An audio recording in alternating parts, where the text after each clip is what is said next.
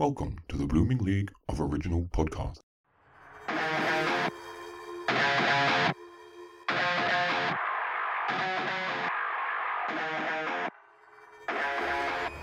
G'day and welcome to another extra special, extra crispy edition of Thrash and Treasure, the Torture Chamber musical comedy podcast where two friends who can't face the music force each other for shits and giggles. And speaking of can't face, I'm Aaron. Yeah. And I'm joined, as usual, by my co-host. If this guy deep dives in a forest, but nobody's there to learn anything, did he make a sound? Dunno, I failed maths, but it's Evan, the metal man. How's it going? Hey, how are you? Yeah, did you like that one? Yeah, that was good. If I deep dive into a forest and there's no one around to learn anything. Yeah, I was talking about the can't, as in C-A-N-T, people. Get your minds out of the gutter. Face. It's from The Sound of Music, where the Mother Superior turns to Maria and goes, "What is it you can't face?" That's not what I heard. That was my childhood, folks. Anyways, guess what? What? We have another legendary diva in the studio today, and I'm so excited I put my condom on before I left. And he can't blame me, because this genius gent exploded across the Broadway stage by exposing us to the full Monty by a group of dirty, rotten scoundrels that sent women on the verge of a nervous breakdown. But not before this euphoric euphemist earned an Emmy Award for his editorial efforts for early episodes of David Letterman. Plus, this cunning linguist and lyricist's artistic interests consist of a list of soloist albums with a rock twist, insisting this mister enjoy a tryst working with one of the greatest bands ever, XTC. Oh, dear God, I can't believe he agreed to come on this show. So please give the warmest, most Aussiest g'day to the composer who untucked Tootsie while Dustin Hoffman trophies for today's Tony and Grammy award-winning musical. That means EGOT get, but not EGOT. But that can't be far off because he's an artist whose resume is longer than Pinocchio's nose on a first date. The laughing man whose opening theme songs to Where in the World and Where in Time is Carmen Sandiego still linger as an earworm in every 90s kid's ears. And so today, we're getting revenge in our torture chamber. So please welcome to the show one of Broadway's most compelling, most talented, most evil monkey men. And that's just what's written on the bathroom walls of 54 Below. So get down on your knees and dig a hole for the writer, producer, composer, lyricist, beatboxer, recording artist. It's the deliciously devilish Mr. David Yazbek. Welcome to the Torture Chamber. How are you going? Check, please. I feel pretty tortured already. Yeah, awesome. I mean, what I really find very entertaining is that you mentioned all these titles of songs that I've put on my albums. Yep. So no one's going to know what the fuck you were talking about. No. David, have you heard this show? No one ever knows what the fuck I am ever talking about. That's a hook. That's the hook right there. That's why I have Evan.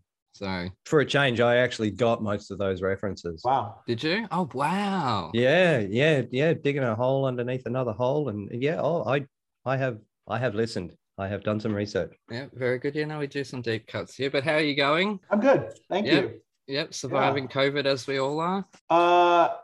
Yeah, I guess I'm still here. Yeah.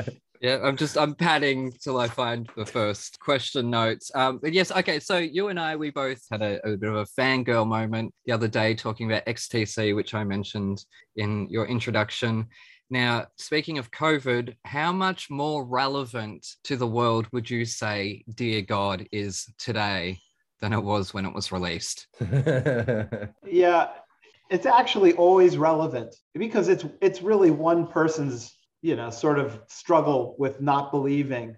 Yeah. But, he's pretty much a dyed-in-the-wool atheist, the guy who wrote that song, Andy Partridge. Mm-hmm. And I think like many atheists, he thinks that organized religion has been a cause of more evil than good in the world. Mm-hmm. Can't argue with that. I got baptized a born-again Christian, which they tried to pray the gay out of me. So they did a really good job of that, didn't they?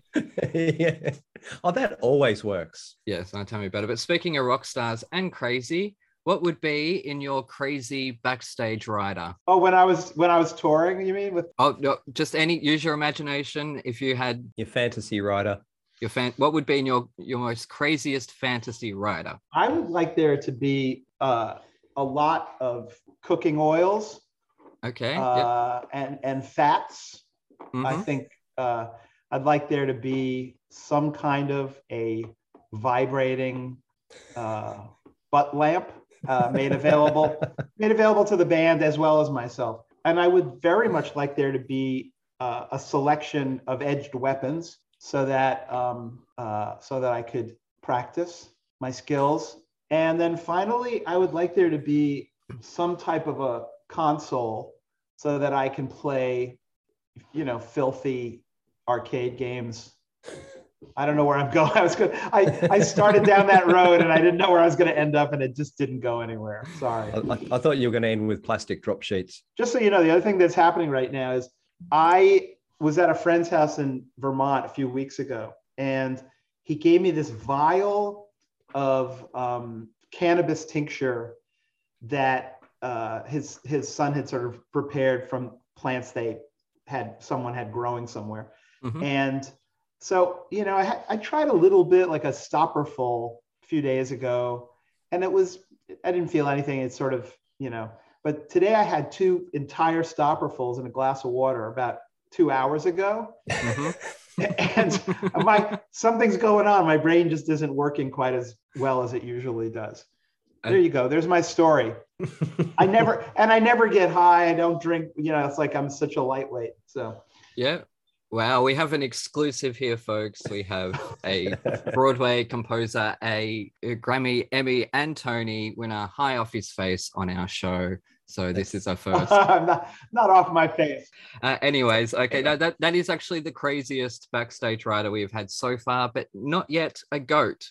We may get there one day. But anyways, we'll jump straight into the metal album because this week, David, you chose what I would dive into. So would you like to tell our listeners what you have given us? Well, I gave you Led Zeppelin 4, which is by many people's standards, actually the greatest metal album, song for song, ever made. For me, it's an album. It's one of those records that I can remember the first of 10,000 times I listened to it. When I was, 12, You were about, I was going to say you're about 10 or 11 when this was released. It was 71 probably, right? Yeah. Yeah. But then, of course, listen to it over and over. It's got some of the most iconic riffs. It has a song that was, at the time, just the most amazing rock ballad ever made. And now everybody's heard it too many times. I don't even want to listen to it anymore, Stairway to Heaven. But at the time, you look at that, you listen to it, and you're just go on a journey because there's very, very strong, heavy pounding metal. Then there's like a little bit of their, English countryside, Jimmy Page picked up a mandolin, type stuff. But it also has, you can look at it and you can say, oh, Black Dog, that's just one of the greatest metal, guitar riffs ever.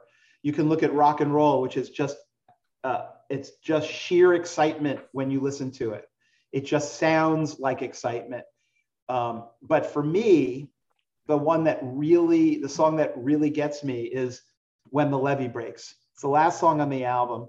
And it was when I learned to play it on the drums, it seems hard because you know what it does. But I remember learning to play it on the drums, on someone's drums when I was 12 or 13, and just feeling so cool. It's one of my favorite drum introductions of any song. Yeah. What else can I say? I mean, it's just I had a lot of thoughts about what I wanted to, and I just kept coming back to Led Zeppelin 4. I thought Black and AC/DC. I thought I thought maybe you should get some Hendrix on that, even though he's not. Anyway, but this is the one. Yeah, no, I haven't done Hendrix yet. No. When the Levee Breaks is, I brought up a while ago about Led Zeppelin recording in a stone stairwell, and that's When the Levee Breaks. Oh, that's the song. Oh, Yeah, okay. well, sort of they were at the foot of the stairs and they stuck the microphones at the top of the stairs to get this reverb echo, and then they compress that down and you That's get right. this really unique sound that you just can't get live. So Yeah. everyone's trying to, you know. And on that song, they use that space almost sounds like a delay, you know, like you would use a digital delay. Now that Yeah. very effective. Yep. I think we should skip my review this week. I had nothing to say through that because I'm blushing. My face is so burning hot right now. Yeah, you may have underestimated just how beloved this album is throughout the world. I didn't. I'm sorry. I don't mean to insult anybody. When I first saw the cover, I saw there was a monkey with a big penis, only to realize I was looking at it upside down. Turns out it's a monkey with a huge penis. Oh, but then I noticed I had the wrong album by the wrong artist. Sorry, David. And so I proceeded to press search on the Spotify and found Led Zeppelin's Ivy. And so when I first saw the cover, I couldn't help but wonder what I ever did to deserve this. So I pressed play and realized that the opening track, Black Dog, was far too familiar, given that opening screech is used in every frigging radio promo ever. So I skipped to rock and roll, expecting some classic 50s inspired classic that I had never heard, only to realize that it was a classic 50s inspired classic that I have heard. So hoping for a third time lucky, I skipped to the Battle of Evermore, which is a fitting title since I do find it a battle to listen to Evermore. Regardless, this was not the third time lucky, as this mellowed but melodic effort left me feeling antsy for the excitement of the immigrant song, Hey Thor. And this sounded too much like some of Jefferson Airplane's more muted album tracks. As the next song started, did I get my excitement? No. Stairway denied of something fun. Although a classic, I don't have 26 minutes to spare. Misty Mountain Hop was slightly familiar, with its classic Brit Invasion flavor taking over after this hour of mellowing out. Four Sticks also piqued my interest until my numerical OCD reared its ugly head again when I checked to make sure it was track 4, but nope, typical, it's track 6. Not even the legendary Led Zeppelin can count. Anyways, Four Sticks got my blood racing, but maybe that's the lingering thoughts about Thor. Norse gods. Wait, where was I? All right. Going to California pulled out the sing-along style of track 3, although this one doesn't go forever, which therein lies my problem. I've misplaced my notes. What have I done? Oh shit, sorry. And there was some funny jokes in that one too. They don't always land, David, would you believe? He doesn't use computers. I don't know what's going. I don't. I write it all by hand because I don't want to. And I'm always. Oh, here we go. Sorry. It was on the fucking back of the fucking page. Oh my God, fathers. What a scatterbrain. Okay, that's going as an Easter egg at the end of the episode. Anyways, at first I was like, yeah, Led Zeppelin, but without enough chunky hunky Thor, hard music to latch onto, I found myself drifting away with the almost middling passages, longing for the lyrical abstractions of Jefferson Airplane and the slick voice of Grace. So do I score this as a classic beloved album, or do I score this as the underwhelming listen that I found it to be? Led Zeppelin hasn't appeared much in my music history, and I don't know if they will beyond the Immigrant song. Again, Thor, call me. And so it was a bit like the end of the Full Monty, just not enough meat. 2 stars. 2. So yeah, I was okay. Black Dog, yeah, that's a classic song. Stairway just drove me nuts. And thank you for getting that Wayne's World joke, by the way. We are all of that age. Yeah, no, I don't know. It was just, there was too much middling for me. And it's my problem with prog rock. It's just, if it's not psychedelic enough for me to be able to go on a trip with it, then I'm kind of just sitting there going, just hurry up. And when your song's fucking 7 minutes long, I'm sorry, I'm like, no. I can't do that. I'm like, I'm going to make a coffee in the meantime and deliberately fill Oh, the kettle up. So it takes me Jesus. forever. So yeah, no, I'm sorry. Yes. I'd like to know, do you pronounce Zeppelin Zeppelin, or was that part of the joke? That's me being a dickwad, really. Oh, okay. Yeah. Sorry. You never know. Yeah. Right. Yeah, I think you've committed sacrilege a fair few times in that review. I have. You've just insulted Jesus, really. Well, It's on that scale. That's where you are. I don't discount their talent or their worth or their legacy or anything like that. It was just there was too many middling songs. That's all it was. It's an ongoing problem with me and prog rock. But that's not, but I mean, when you say prog rock, you mean Yes and Rick Wakeman and that kind of stuff? I mean, that, King Crimson?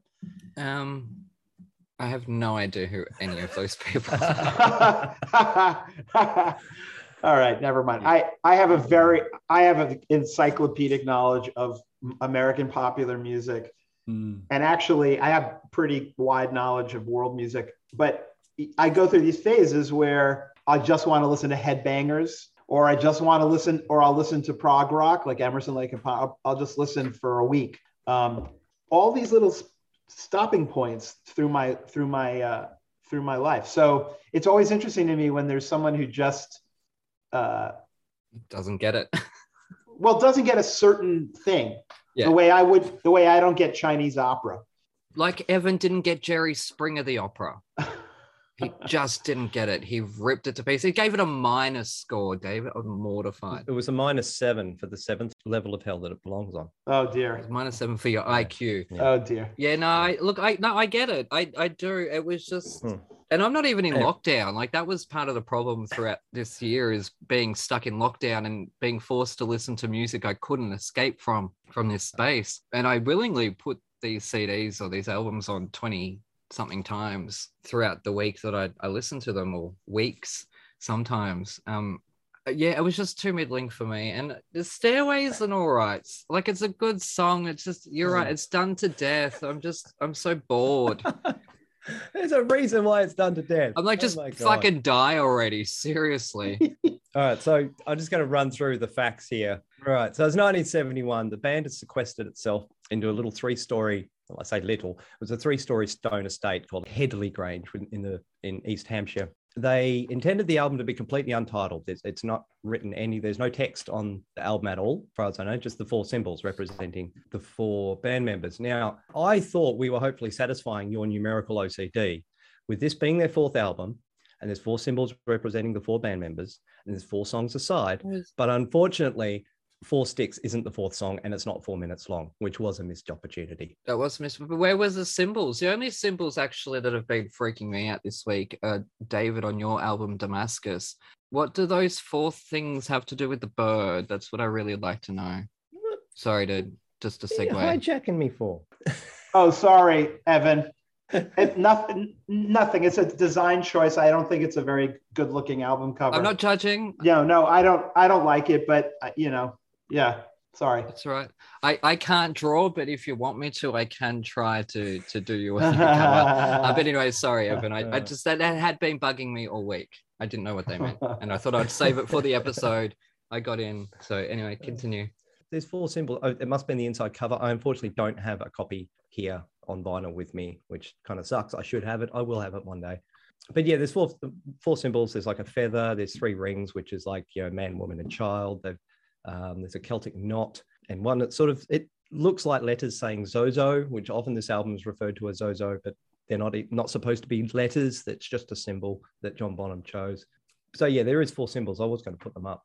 Anyway, so they did sort of do things in 4s. Led Zeppelin did pretty much everything had a reason. Generally, everything would have a reason behind it. They were deeply into mysticism. Jimmy Page was heavily into the writings of Aleister Crowley, and he did eventually open his own occult bookshop just because he was annoyed that he couldn't get books that he wanted. So he opened his own bookshop. So there's a lot of occult references. There's a lot of not to say that he was into black magic. He was just deeply interested by it. Evan, I just want to let me just say this. I'm not into Aleister Crowley, but I know who he is. And I know that Jimmy Page was into his writings. And at the end of the song, Dig a Hole, aforementioned in the introduction by Aaron, there's a voice speaking, and that's Aleister Crowley. Oh, nice. Just, just pushing it, pulling it all together. It's a Led Zeppelin reference, really, not an Aleister Crowley reference. So I delved into his history yesterday, and he seems to be just like a rich playboy who was into sex parties, as far as I could tell. He's pretty much full of shit. Yeah. Yeah. We're going to have this spell that'll take 6 weeks and require 15 virgins. Yeah. All for me. That's basically what went on. And he just traveled the world having these so-called occult sex parties. Yeah. So where are we with the fourth album? This is the height of their, or getting to the height of their popularity. They were super mega, biggest band in the world at this point. John, and we can't talk about Led Zeppelin 4 without talking about John Bonham's drumming. He had a way of using a drum kit like it was an equal partner of the band as an instrument. It was like the lead guitar of drums. He didn't just carry a beat. He drove the music forward many, many times. And so often in this album, he's off in his own little world, in odd time signatures, and it just works, and which does make it so hard to cover, especially whereas Black Dog has a lot of odd time signatures, and it comes in on the and of 3, which messes with a lot of cover bands all the time, because they mess up the start, and everyone's off, and you got to start all over again. Do you know why? Because I don't do musical theater where they got to start singing on the downbeat. That's why. Yeah.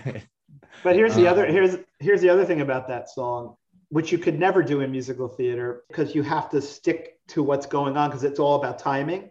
But when someone asked Bonham about the way that when the guitar and bass are playing da da da da da da da da da da da da da da da, that part, and the drums is just powering through, even though they're in a weird time.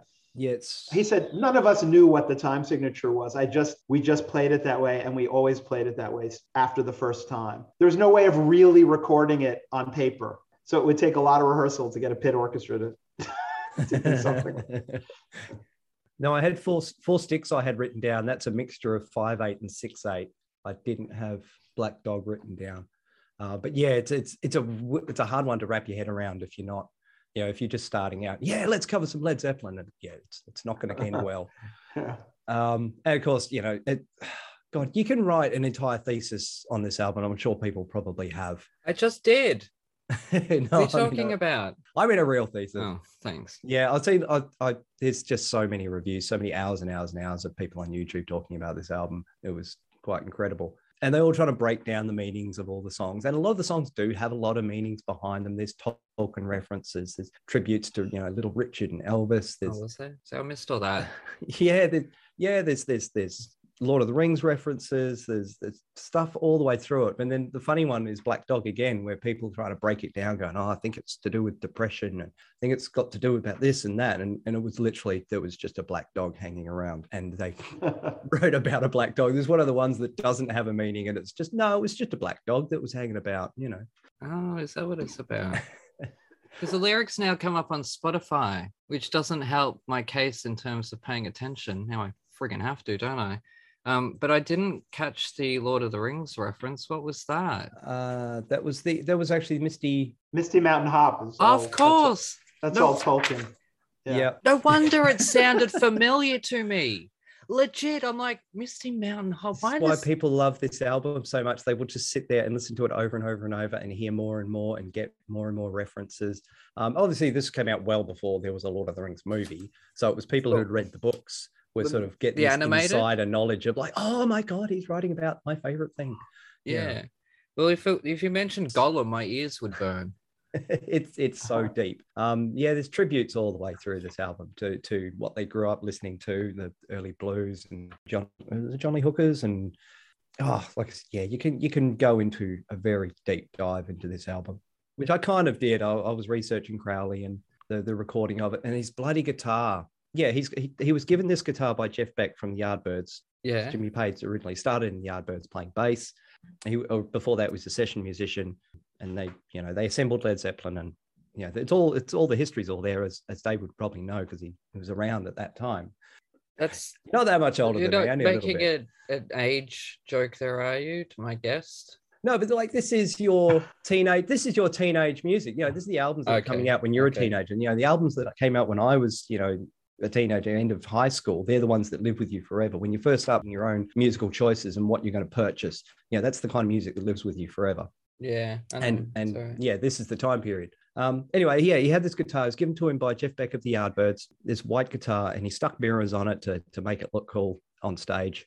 And eventually, at one point, he stripped it. He wanted to make it his own, and he painted this dragon on it out of poster paint, and, you know, had it sealed and had that for years. Recorded Stairway on it, and it's this iconic Fender Telecaster.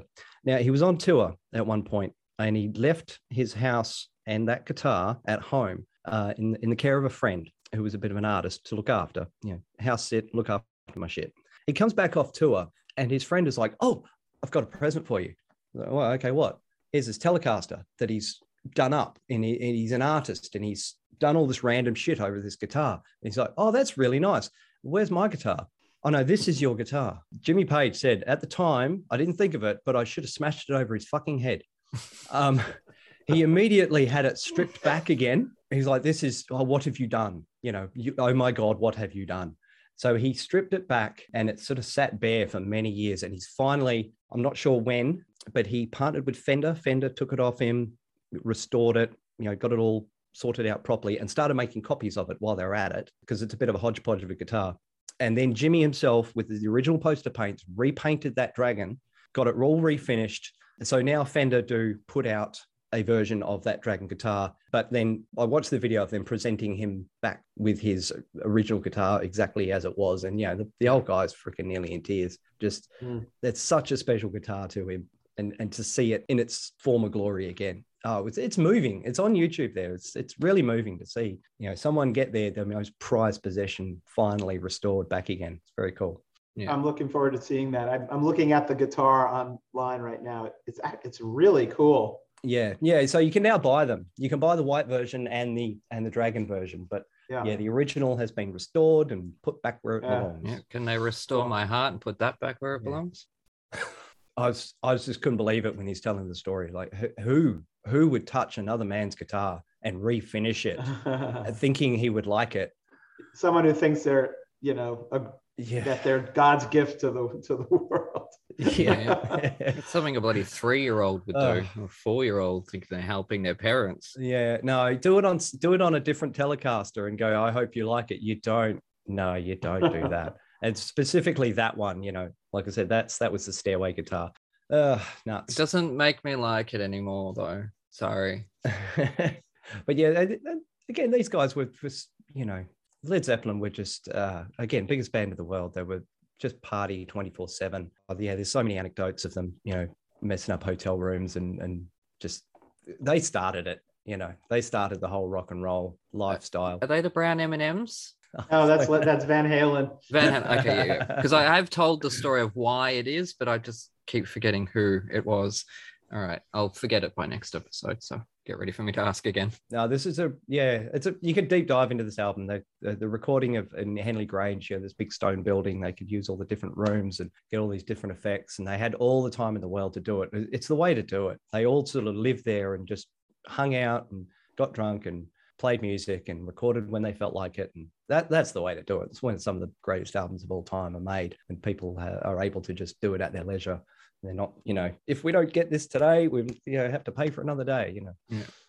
None of that. No pressure. It was all right. I didn't hate it. So anyone out there, if you're crying, I'm sorry, but I didn't hate it. I just didn't hear what everyone else says. Maybe it's because I'm coming into it so late in life, whereas something like Tommy I've grown up with, or Crown of Creation I've grown up with. Chuck it on repeat a bit longer and start picking out, you know, just listen to the bass, and then just listen to the drums, and then just listen to the rhythm, and they're all brilliant in their own ways.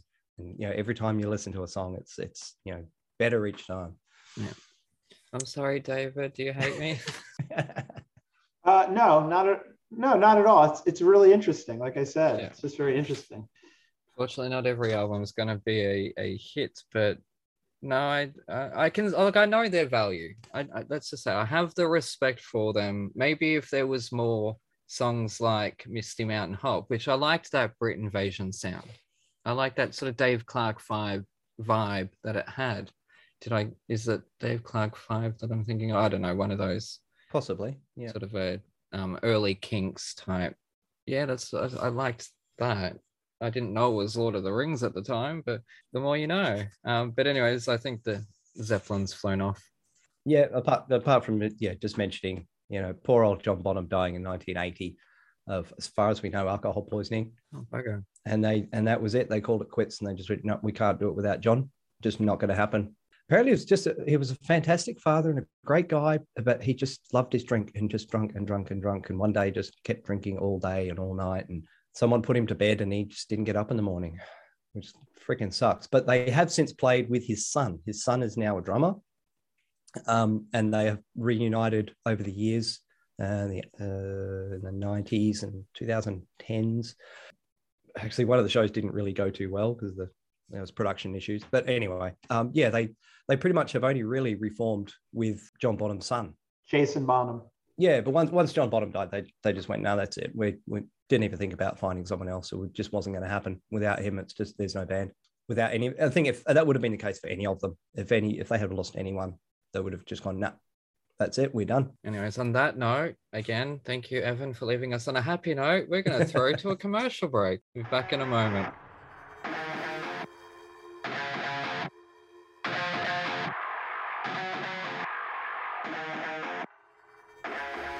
Coming this summer, winter, spring, or fall, the first ever musical theater sitcom, where you go behind the scenes of the latest West End show, the Fosse Forest Ballet. Where's the important stuff? Aha! £1,000 a week ensemble rate.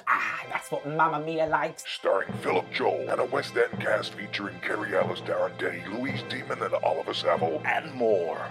It all started in 1987 when I was a jobbing actress working at a diner. Yeah, it's just I had a really bad experience when I was touring Australia with a wombat. Darling! Mwah, mwah. La, la. How long have I been mentoring you? 3 months? 2 years. So her name is Henrietta. The horse. Yes. I've managed to secure you an audition for the biggest, most innovative, and the latest show to be going into the West End. Joseph and his Technicolor Dreamcoat. Think more along the lines of Panther. Frozen. You can watch this episode for the price of a coffee. Simply go to www.thefosseforestballet.com. Any and all profits go back to theatre charities, Acting for Others, and the Theatre's Trust. You'll laugh, you'll cry, and you'll see a grown man in sparkly tights. Tight nights. Nice tights.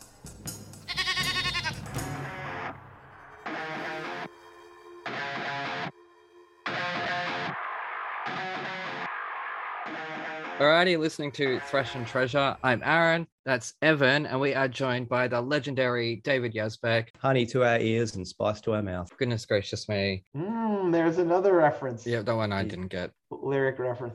You didn't. I gathered that it was a lyric reference. It just went way over my head. Oh my God. But anyway, so we'll move on to the musical because it's Evan. He pays attention much better than I do. But before we get onto it, what's one older, maybe a paper thin musical that you would love to get your hands on to maybe flesh out, sort of add some new songs, modernize it a little bit?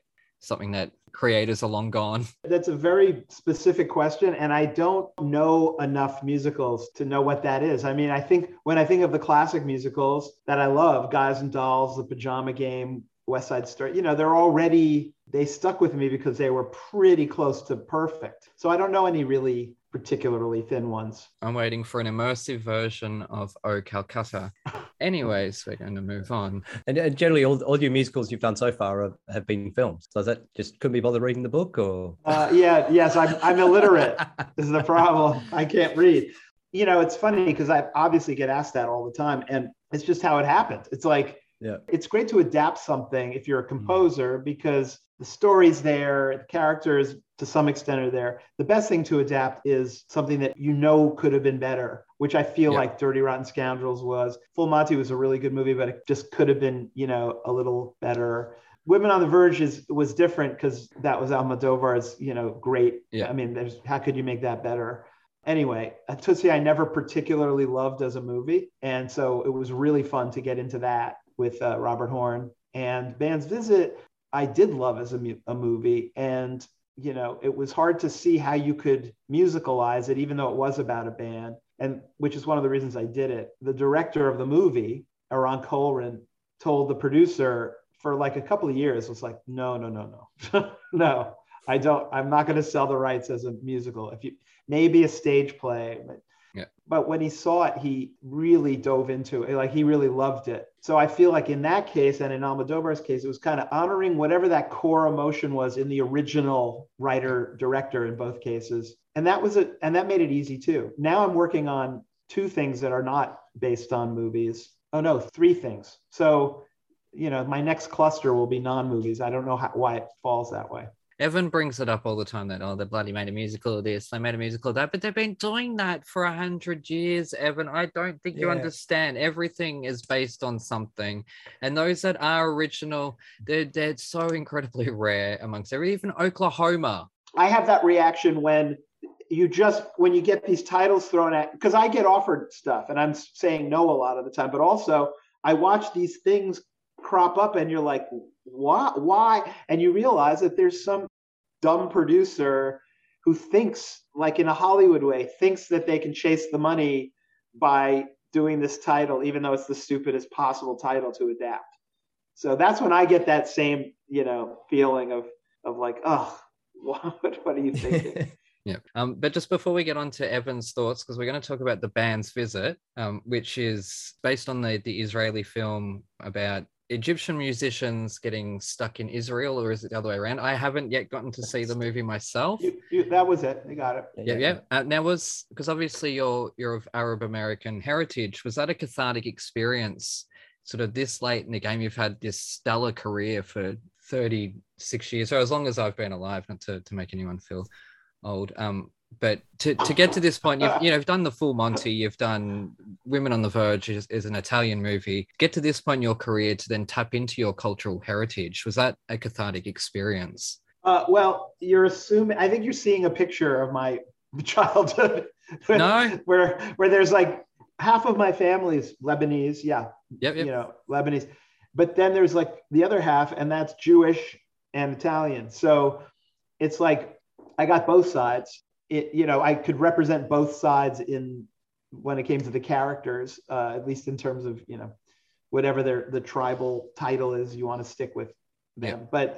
But, for me, it's not like I was steeped in Arabic music all my life, but I did get interested in it really early because I was in Lebanon when I was like 9, and I started hearing it, and it was just because everything is all sounds are interesting to me. It really got in there. And I've liked Arabic classical music, they call it, even though it's the pop music. I've liked it for a long time. So it was really fun to have a reason to dive in and write in that idiom. Yeah, but it wasn't like, oh, I'm honoring, and something like that. Yeah. Although I did name one of the band's pieces after this sort of great aunt of mine who I only met once. So I don't know if that's going to sell a ticket, but no, sorry. It's not exactly a Marvel Easter egg right there, David. Sorry to say. Sorry. Yeah, I just found it interesting though, because you had such a varied career, and then sort of now at this point you've come out with this amazing musical, which is the music is stunning. It really is. Thank you. But Evan, let's find out if you thought so. And I have the mute button at the ready. Thank you. As usual, I ended up in a deep dive, and even yesterday I'm listening to Kulthum, just delving around in that world. But yeah, so The Band's Visit, based on 2007 Israeli film, it started off Broadway 2016 after about 3 years of production, which was really fast for a musical. And then in 2017 it was on Broadway. Freaking 10 Tony Awards. Was that all in one night? That must have been a busy night. Yeah, yes. It was a lot of fun to be backstage posing for pictures and stuff, and watching all these people that I really liked and was working with win awards. That was a good evening. It would have been, yeah, you got one. Yeah, you got one too. Yeah, I've got one. The 10 of them. Jesus. Oh, that's nuts. Proverbial big six, which is obviously the main sort of acting ones and all that. And I think the last film to have done that was Silence of the Lambs. So congratulations, David. The band's visit is The Silence of the Lambs of Broadway. So that is an achievement, because that is an amazing movie. Silence of the it's one of the top 20 movies of all time. So I'll take that. Exactly. That is a compliment, Evan. But yeah, as usual, I don't know how Aaron manages to keep these massive shows a secret from me. Just in my research in general, and I don't come across stuff, and then you give me this and go, here, listen to this. Anyway, the first run through, I didn't really know what to think of it initially. Usually with a metal band, if I'm not too familiar with them, I'll listen around to everything they have. But this week, I ended up listening around to your albums. And now I'm a child of the 90s. And high school for me, even though there's a lot of metal, there was also a lot of Dinosaur Jr., Ween, Violent Femmes, They Might Be Giants, and your stuff just slots in there perfectly. It is right up my alley. I listened to your entire back catalogue. I love all of it. Thank you, man. I love all the themes, your quirky characters, oddball riffs. And then after, listening to all that and going, this is a new love, I went back and listened to the band's Visit again, and it all made so much more sense musically, knowing sort of where you came from before that. I don't know, something clicked in my brain. I got acclimatized and sort of went, I get it. You sound like a stalker. Well, no, I've just discovered a new band that is exact. I'm a huge They Might Be Giants fan, huge Violent Femmes fan. Like I said, Ween, Dinosaur Jr., all that era, all that kind of stuff. Yeah, love it. I heard XTC. I heard the XTC. Yeah, influence. I can hear some XTC in there as well. Yeah, there's often XTC influence in my stuff. I can't help it because that's just my favorite band ever. Because they're bloody good. That's why. Yeah. One of the things I came away from was like, where did you find someone who could play a pan flute? Because I swear there's pan flute in there in one of the albums, like 96. Oh, on my albums. Yeah. There's a song called Mississippi Honeymoon that has a pan flute sound, but I don't know if that's on an album. I did that with Partridge. He produced it, and that was a sample. So. Oh, okay. I can't play the. I don't know anyone who plays the pan flute, but pan flute samples sound good. It's an odd instrument to just randomly pull out. It's like, do you know some random hippie who can play the pan flute? But yeah, after listening to the band's Visit, I'm already shopping around for a darbuka. I would love one of those.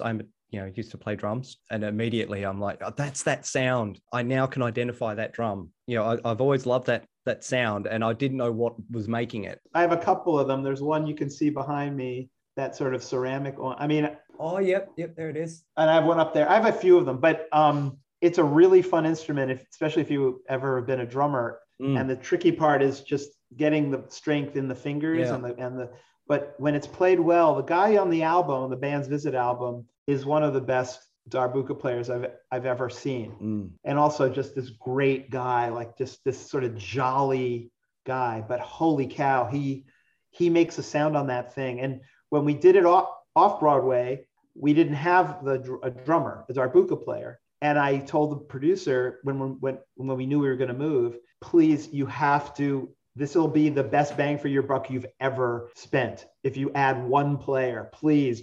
And we did. And it was just like explosive. So whenever I hear him play, I want to be better. And that's what I wanted to learn at the darbuka. Anytime I've had my hands on bongos, I've been trying to imitate that sound, with rim shots. And it's like, that's what it is. It's a darbuka. So yes, I want one. I want one for Christmas. I was actually wondering about a darbuka. Am I allowed to play it? Are there any cultural or religious barriers? As in, like here in Australia, it's a bit frowned upon. Oh, didgeridoo. Yeah. If I'm to play a didgeridoo, but is there any restrictions there with the darbuka? No, I mean, didgeridoo is now it's been sort of normalized or popularized, but I can get that because it's used in sacred ceremonies, and there's also something. All you have to do is hear a didgeridoo to know there's something going on that's extremely deep and involves the fact that everything is made of vibration and energy. But a darbuka is a drum. If there was, maybe there would be like in Afro-Cuban religious stuff, some drums you shouldn't touch unless you're actually a priest or a practitioner. So No, it should be safe. Zabuka's a drum, yeah, like a djembe or like any of those kind of drums. Oh, that's nice. No, I definitely want one for Christmas. Yeah, so this musical is an album in itself. Like in the first couple of listens, it sounds like a band recording songs, not like a musical being recorded. You know, all the songs can be standalone songs without needing any context. You know, it's funny, it's sad, it's romantic. It's just, this is excellent. I watched the film. And there's that great little build-up of tension over the Egypt and Israeli relations. And I'm assuming they're referencing the Six-Day War of 1967. And then they put it aside with a hat and then just go on about telling a story about people just helping people. I love that. I love that they set that up and then just dropped it. It was great. Yeah, it was sort of like, I'm friends with the guy who directed that movie and wrote it. And I said, you really just wanted to make your statement and then get on with the story, didn't you? And he said, yeah, you know, like you had to acknowledge it. So they acknowledge it. They're in the cafe. There's this picture of a tank. Yep. And the Egyptian guy just hangs his hat over it. And then that's it, saying like, this is not about that. Of course, it is completely about that. Yeah, exactly. But don't concentrate on that. Don't have flashback scenes of the war, you know, that kind of thing. But yeah, there's all comments of, you know, be careful, you know, just be aware of where you are, you know, and that we may not be welcome. Yeah.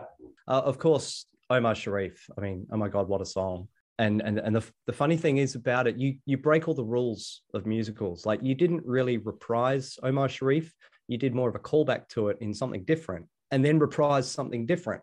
Like, so it's kind of, it ends up, you know, that line of Honey in My Ears is, yeah, I think 3 times in the album. But yeah, the big song you didn't reprise, you ended up reprising something else that uses that song. I thought that was cool. Thank you. You know, it's sort of, that's how the chips fell. And the real thing is just deciding to go ahead and do it, you know, like do that stuff. But I've been doing it for long enough that people will, even if I'm not sure it's the right thing, they'll trust me blindly. So I can try anything at this point, pretty much. You mentioned that, you know, musicals can be very rigid and regimented once they're on stage. You know, you have to hit certain moments to sync up with the lighting and the staging. But in this show, you've mentioned the band has free moments to improvise.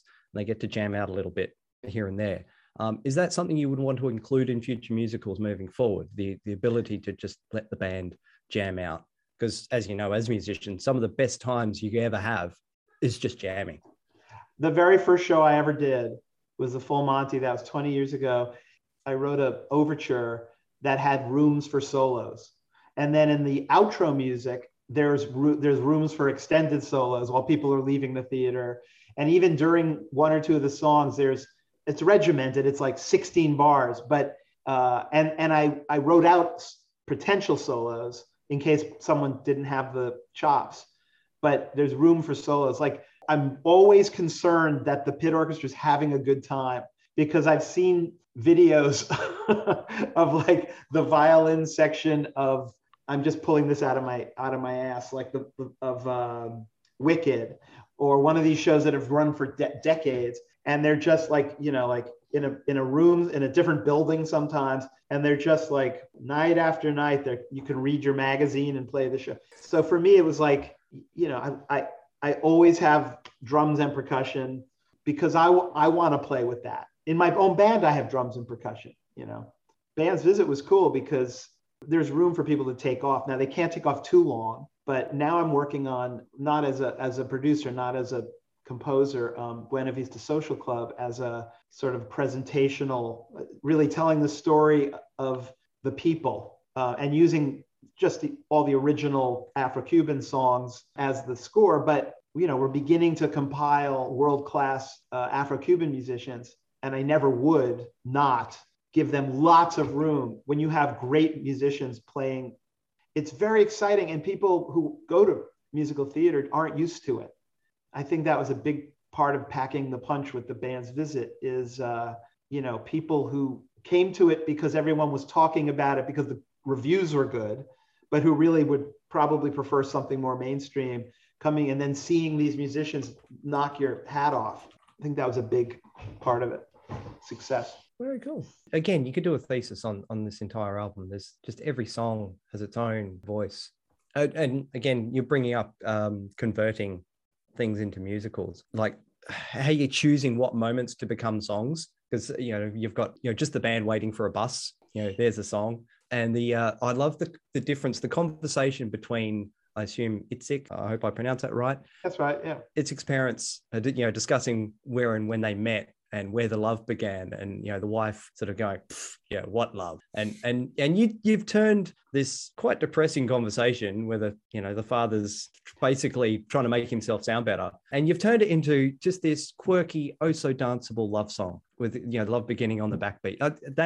I love that, to be able to, you haven't really twisted the meaning of it, but just taken it so much further. Itzik and his wife are the couple that have a problem. And then Itzik's father, yeah, his parents, yeah, who's a widower. So he's singing about a song about his his late wife in front of this couple who's having a problem. But he's remembering, and it's really just that song is just the story of how I first saw my now wife. I mean, I was literally playing in a band outdoors, and I literally saw her dancing, and she literally had ribbons in her hair. So right, the same friggin' story. Yeah. And then what was the? I think the only thing that's missing, and I assume it's in the show somewhere, is that I think there should be a song called "Hand on His Thigh." That happens because I pissed myself laughing over that. That was hilarious. Even my wife is sort of going, "What are you laughing at?" I was like, "I don't know. It's funny as hell." Thank you. And the only other thing was this, the writings of Rumi teaches us that all you are and all you hope to be is already inside yourself. Were you surprised to find a Middle Eastern musical inside yourself? And you were disappointed on missing out on Rumi the musical. Just before you answer, David, there's no exclusivity to Rumi's life. If David wants to write a Rumi musical, he's more than welcome it's to. Literally just been launched now. And there was 2 wild parties at the same time on Broadway. We all remember that. One of them had blackface. So anyway, sorry, David, I just had to. But I was doing my research and I was like, Rumi. I did a big deep dive into Rumi a couple of weeks ago. You did. There you go. Let our guests speak. Yes. The thing about the dance is it is already the Rumi musical. That's the thing. I mean, right. Like I was, when I would talk to people singing the songs on Broadway, I could see that everyone had their different level they were hitting it on. But I'm literally quoting Rumi in some of those lyrics for a reason. Yeah, and I could hear it. And I'm doing it for a reason. I'm doing it because for me, the show is a spiritual show. It's not a love story even. I mean, it is. It's sort of a love story that's never consummated, but it's deeper than that. And I remember when I was the guy who plays the handsome young guy who's always trying to pick up girls, but the one that the dweeb guy turns to for advice in that song. And then later he's the one who tries to get the band leader and the woman together, and then he ends up sleeping with her, Anyway, that guy that actor who was a very handsome guy with a good voice, and I could see sort of was prepping himself to be that, like in life and in the movies or whatever he was going. And I said, dude, you have to understand your character is the spiritual center of this. You're the thing that connects. You just want to connect, whatever your other human foibles are, you've got some depth to you, and that's what you're doing. And that's how I always saw it. So, someday he becomes a Sufi, a Sufi master. But anyway, yes, big fan of Rumi, big fan of the Zen masters. I studied Zen for a while. Rumi I've always loved. Hafez, there's Hafez in there too. Have you heard or seen anything about the Rumi musical from Nadim Naman? I've seen ads popping up or something, but I haven't. I'm afraid to look. I'll give it a listen. Oh, you like it? Oh yeah, loved it. Yeah, we interviewed him a couple of weeks ago, and I had to do this huge. I learned a new religion. You didn't have to. You chose I did. to. I got fascinated by the whole whirling dervishes and watching the dance of the Sema and everything about it, the reasons why they twirl and reasons for all the costumes. And, you could speak for hours on it. It's all Middle Eastern, traditional. I mean, I'm really excited about that. Broadway type theater tends to ruin anything it touches in terms of music. Like when you're trying to make the whatever, the New Orleans jazz music or the rock musical or and it just rounds the edges off. And part of my thing, and I haven't always succeeded, is to try to get songs out there that don't round the edges off. So Full Monty is a rock musical, kind of. One or two songs I kind of pandered a little bit, but some of them are really rock, pretty good. And then all the other ones, they have their style, and I tried to cleave to it. And I remember when we were working with Pedro Almodovar on Women on the Verge, he said, no phony Spanish music. And, he understands. Oh, I said Italian. Sorry. That was really racist. I said Italian before. Why is that? That isn't racist. That's just a mistake. It's Spanish, yeah. I am a moron. We do know this. Sorry. They're Romance languages. It's fine. Anyway, you know what I'm saying. So yes, if it's beautiful Arabic music that really is delivered authentically, the way Bands Visit did, then I'm all for it. Oh yeah, very much so. It's all written by people who live it, and the cast is all, as far as I know, mostly Arabic. It was in conjunction with the Qatari orchestra. It's big, it's grand, and it's so well done. Just premiered a couple of hours ago. Yeah, literally just got staged. Oh man, amazing. But yeah, Room in the Musical, give it a listen. You won't be disappointed. Okay. Wow. Okay. We're talking about David's musical, The Band's Visit. I can't wait till this comes to Melbourne. I hope we're going to get a proper production of it, which I don't think so far. The Full Monty, that's, I think, of your musicals, that's the only replica production we've gotten. Everything else has been original interpretations of it, but I would like to see this in its original form, because then we get the American money to pay for it. And we have a fantastic Middle Eastern community here, very large, because we got a lot of immigration in the early 90s with the war. You'd be easy to cast, I think. Yeah, I think Melbourne is one of those cities that, and they're spotted all over the world. You're going to find, even if you've never heard of them before, great Arabic musicians or some Semitic musicians. I don't know what the schedule is for Australia, and I don't, it's weird. I know that there's a plan for starting a production, and COVID sort of screwed all this. Starting a production in Israel, putting together a cast in Israel that, it's not just all Israelis or all Arabs from the region. It's just the best people, but it starts in Israel. And then what we wanted to do was treat that cast like an American touring cast, like take it very seriously, have David Cromer, who's actually a very brilliant director, replicate to some extent what he did on Broadway, and have me there and sort of work with them a little, and then send them out to all over the world, basically send them out throughout Europe. And I think maybe Australia's on that plan. If not, it'll have to be a whole new production. But I love that idea of a ensemble, like a touring cast that goes all over the world for 2 years or 3 years or something. And I'm finding that's more and more common these days. There's quite a few musicals. What was it, Bat Out of Hell, or one of them? There's an international touring cast or something that's coming out. But yes, no, I think, is there anything else, Seven? Your thoughts, your score? That's what we do need. I have to give it a 5. I have to 5 out of 20. Yes. Yes. No, we're for some reason it's only out of 5. Yeah, no, every song has its own little personality and its own little appeal. Like I said, you could shuffle them out of order. Like I said, it sounds like an album. It sounds like you're listening to a band recording an album, not a recording of a musical, which so often they are. Yeah. And I'm left wondering, what is this about? This makes no sense.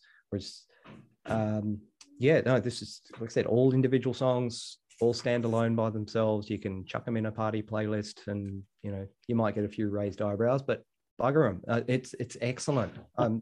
I wish I had half your talent. And congratulations on all. It nearly won every award it was nominated for. It certainly deserved them all. But yeah, I had the same result. Like, I watched the film and you're going, how did you put this on stage? There's barely any music in it at all. there's an unfinished concerto. Sorry, that was my question. Did you end up using any part of that unfinished concerto in the album? Oh. Or in the show? Because I know sometimes when you buy the rights to a film, you don't often get the music. Oh, no, I didn't use any music from the film. Didn't use any of it, no. No. No. No. I would have liked to have heard a little piece of the unfinished concerto.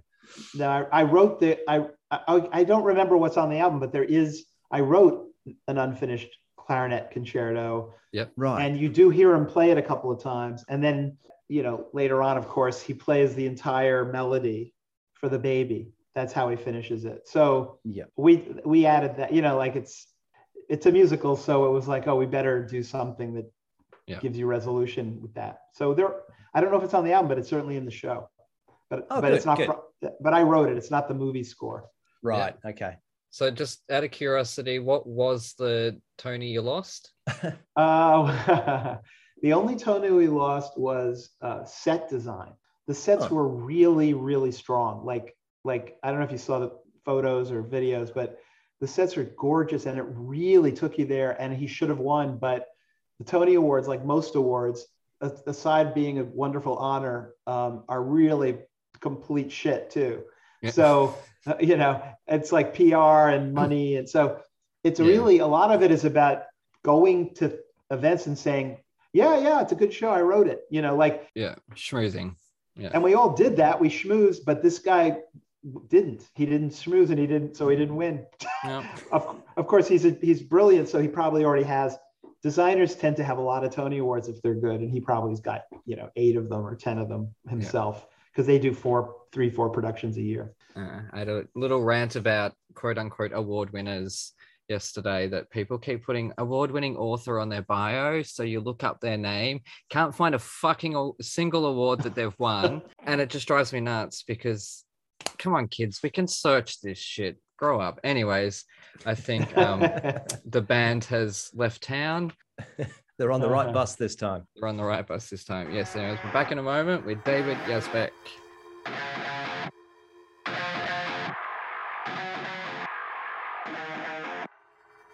G'day listeners, Aaron here. While you're topping up your coffees, did you know that you can support our show and go on a fantastically scary adventure at the same time? Go to www.thetonistantales.com/bookstore to grab your copy of The Toniston Tales, a darkly funny Aussie trilogy about a young boy who rescues injured animals in his spare time and the roller coaster ride he's taken on by a literal fish out of water. Written by me, the village idiot of Thrash and Treasure, you'll come to love Toniston Turnbull and the dozens of wacky characters that he meets along the way. And here is a sneak peek. After barely 3 hours of light sleep, Toniston Turnbull slowly opens his eyes, his body feeling heavier than it ever has before. Not from extra weight, from tiredness and stress.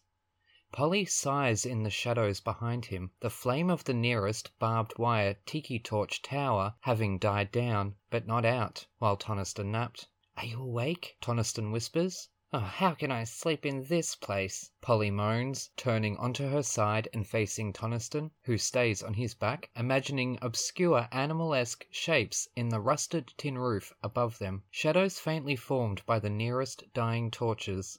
"We need to work out a way to get out of here," Toniston states the obvious. He whispers despite the fact the nearest shacks to their own are several meters away, and the occupants presumably asleep, as most prisoners seem to be. "How? There's no fence to squeeze through, or even climb," Polly replies, sitting up in bed and then stretching out her sore arms. The hairs stand on end from the slight chill in the air. "I don't know, but I think the whole fighting thing is a distraction." "You mean to distract the other prisoners when new ones arrive?" "No, I think that was just bad timing. Didn't you notice?" Toniston goes on to explain his theory. "That fight happened, everybody gathered around. I didn't see one person who wasn't watching, and then when I vomited, the only gate in this place closed shut." "What are you trying to say?" "I think something happened when everyone's back was turned." "Like what?" whispers Polly, her voice breaking up in fear. "I don't know. That's what we've got to find out." Toniston's brain starts working overtime, but it's strange that nobody seems to want to leave. They seem almost happy. Definitely content. So, when's the next one of those stupid beatdowns? Toniston can't help but think Polly looks tough, almost evil in the shadows as she asks, I don't know, Toniston begins. But both teenagers are distracted by a crumbling noise in the distance. Hopping out of bed, Toniston joins Polly on her own, equally uncomfortable one, spotting a large, white package hovering close to the cave ceiling, behind it a shadowy figure. The package is lowered down, causing the teenagers themselves to lower as well, hoping not to be spotted by whom or what may be operating this obscure crane. Over a long, slow descent, the package is dropped to the ground. Polly keeps her eyes on it, but Toniston looks up immediately, spotting a large black shadow scurry away to God only knows where. Come, he whispers, as he quietly hops off her bed, slipping into his docks with bare feet. Polly follows his lead. Careful to keep watch on all directions, the teenagers swiftly sneak over to the white package, their hearts beating an almost tribal jam in perfect harmony, and stopping in their tracks as the sudden realization of what lies before them sinks in. A woman, seemingly in her early 20s, wrapped up in bandages from the neck down. No, not bandages. Is that spider web? Polly asks, completely mortified at the prospect. Grab your copy of The Toniston Tales from thetonistonTales.com/bookstore today. Hooroo!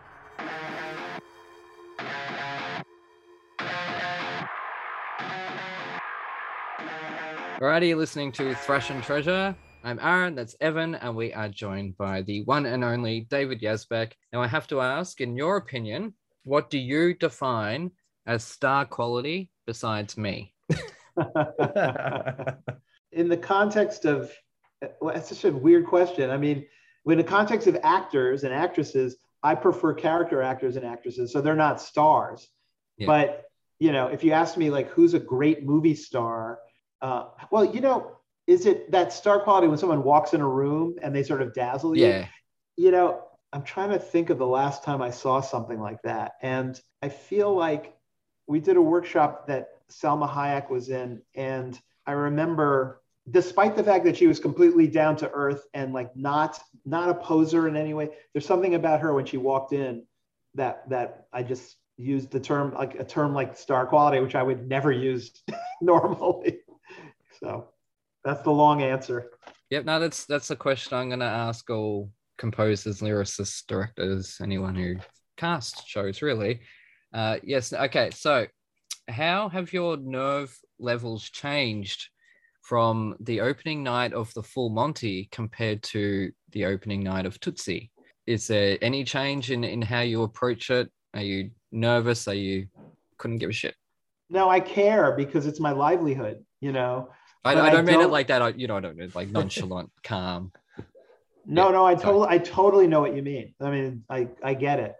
You know, I don't like going to opening nights, and I don't like waiting online for food, and I don't like waiting online with a publicist with a tag around his or her neck on a red carpet. Like, I don't like that stuff. So much so that my wife, the last two times, said, we're going, and you're gonna at least pretend that you're having a good time because it's such a drag for her. Yeah. But you know, I get nervous for myself a little bit, but a lot for the people who really care. You know, it's that people are friends of mine or are in my show. But it feels to me like going to the dentist anyway, and then you sit there and. I usually know, though, like I was pretty sure we would all win for Band's Visit. And the other times I was pretty sure I wasn't going to win. And then for Tootsie, because I'd already won one, I just didn't care. Like I wanted the show to win because I knew the show needed to win to keep running, even though it was seemed to be a big hit and great reviews. So I was nervous, and then it lost, and then I forgot all about being nervous anyway. So yeah, and in the end, it didn't matter because COVID closed Broadway anyways. So yes, unfortunately. Rest in peace to Frozen. I'm sure Broadway is missing that right now. We love Frozen over here. Shout out to Patty. I actually ran out of time to check. Is the Band's Visit being staged at the moment? Is it Yeah. is it in plans to be? It's touring. It's touring now. Yeah, it's currently It's on I've been tour. retweeting. Nice. Thank you. It just left Connecticut, and I just know I'm going out to LA in December, and that's where it will be. So Yeah. I'll be there with it. Well, Awesome. unfortunately, we're not going to let it in Western Australia. Please give Michael Giacchino a high five for me when you are in Los Angeles. Oh, have you met Michael? No, but he's Oh. my number one dream guest. I'll see him when I'm in LA, Yeah. and but he's I mean, he did 6 giant movies this year. I know. I don't know how you generate that much work. I don't get it. So, but he Yeah. does it. So unlike me, Yeah. I got nothing but time. But he's my pun master. But anyways, it is not about him. It is about you. So what would a David Yazbek jukebox musical be called?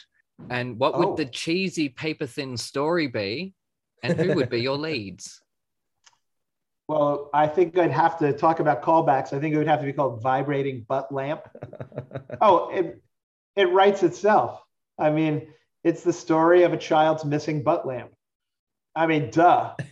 And then the leads, I mean, are we going for commercial or for art? Because if it's commercial, the leads are obviously George Clooney and somebody else who's never been a fucking, I don't know. If it's for art, you any show about a butt lamp should star Norbert Leo Butz because of his name, but also because of his energy. He has a lot of butt energy, like a lot of sphincter energy, in a good way. Not in the way that not that you're clenching your sphincter because you're embarrassed, like most Broadway. He's actually an amazing performer. And someone I can never invite. In terms of jukebox musical, like whose work do you put up on stage? No, I'm talking about David's music. Oh, you put your own music up on stage. Oh, 5 okay. albums, yes. Oh, yeah. Then Vibrating Monkey Butt Lamp. Yeah. I mean, I would love that because I won't have to write anything. It's just already written. That would be so great. Yeah. Oh God, I actually made a list of my favorites. So I generally don't hit like on Spotify very often, but yeah, I did. Monkey in the Middle, Tool Calendar Girl, In Love with Its Surface Tension, Montgomery, Alabama. There's so many classic songs in there you can do. More the upbeat country influence type stuff I was really bopping along to. All right, now be honest, because you're being recorded right now and we can see you. How keen are you to finish that EGOT? There's no shame in being competitive, David. No, on a scale from 1 to 10, I'd say a 2. Yeah, I mean, awards are, when you do the sort of rounds of awards, I've done it 5 or 6 times. Yeah, you're over it. Yeah. You just realize how much it's about just selling tickets to the show, which I completely get.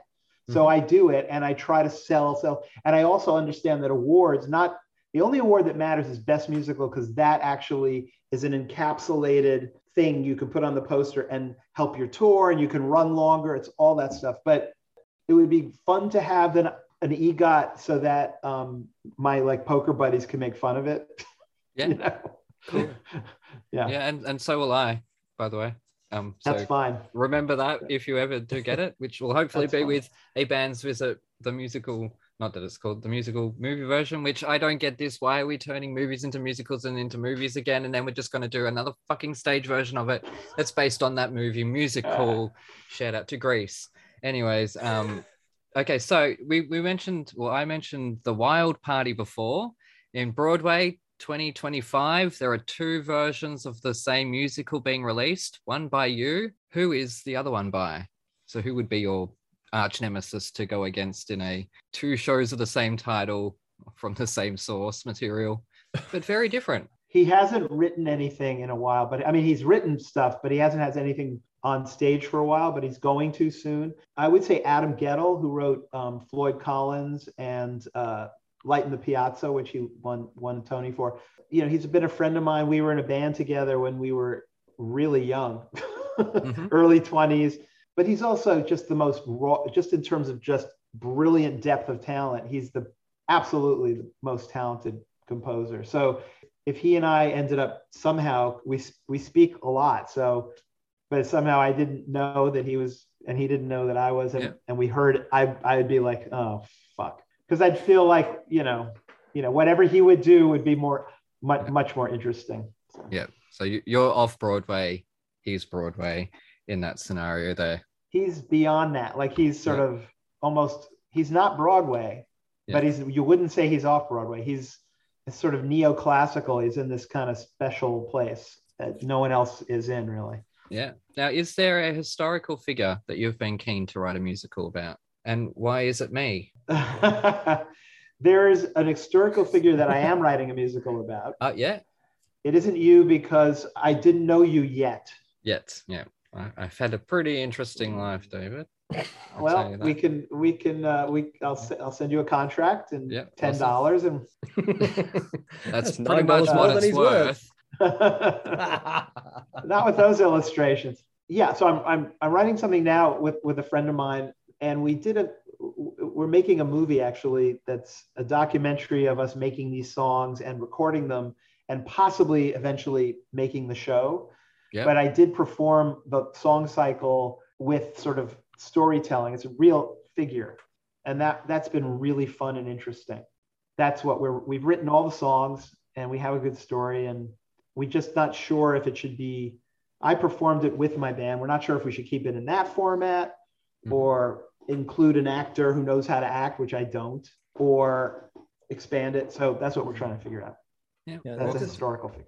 So that's what I'm finding with the musicals so far that I've had to listen to, that when you take something oddball and quirky and put that on stage, like the band's Visit, like Mary and Max, again, works brilliantly, where they take something that you would not think of being a musical and then turn it into a musical. And it's, you're breaking the rules of musicals in general, where people are going to see big, productions, Oklahoma type stuff, and you give them this paced out, laid back, stripped back sort of show, and they come away, making them think.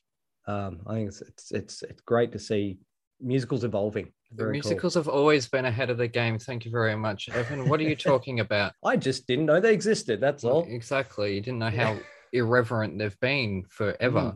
Now, what has been your experience observing standing ovations over the past, say, 20 or years? Well, I think there's been a change.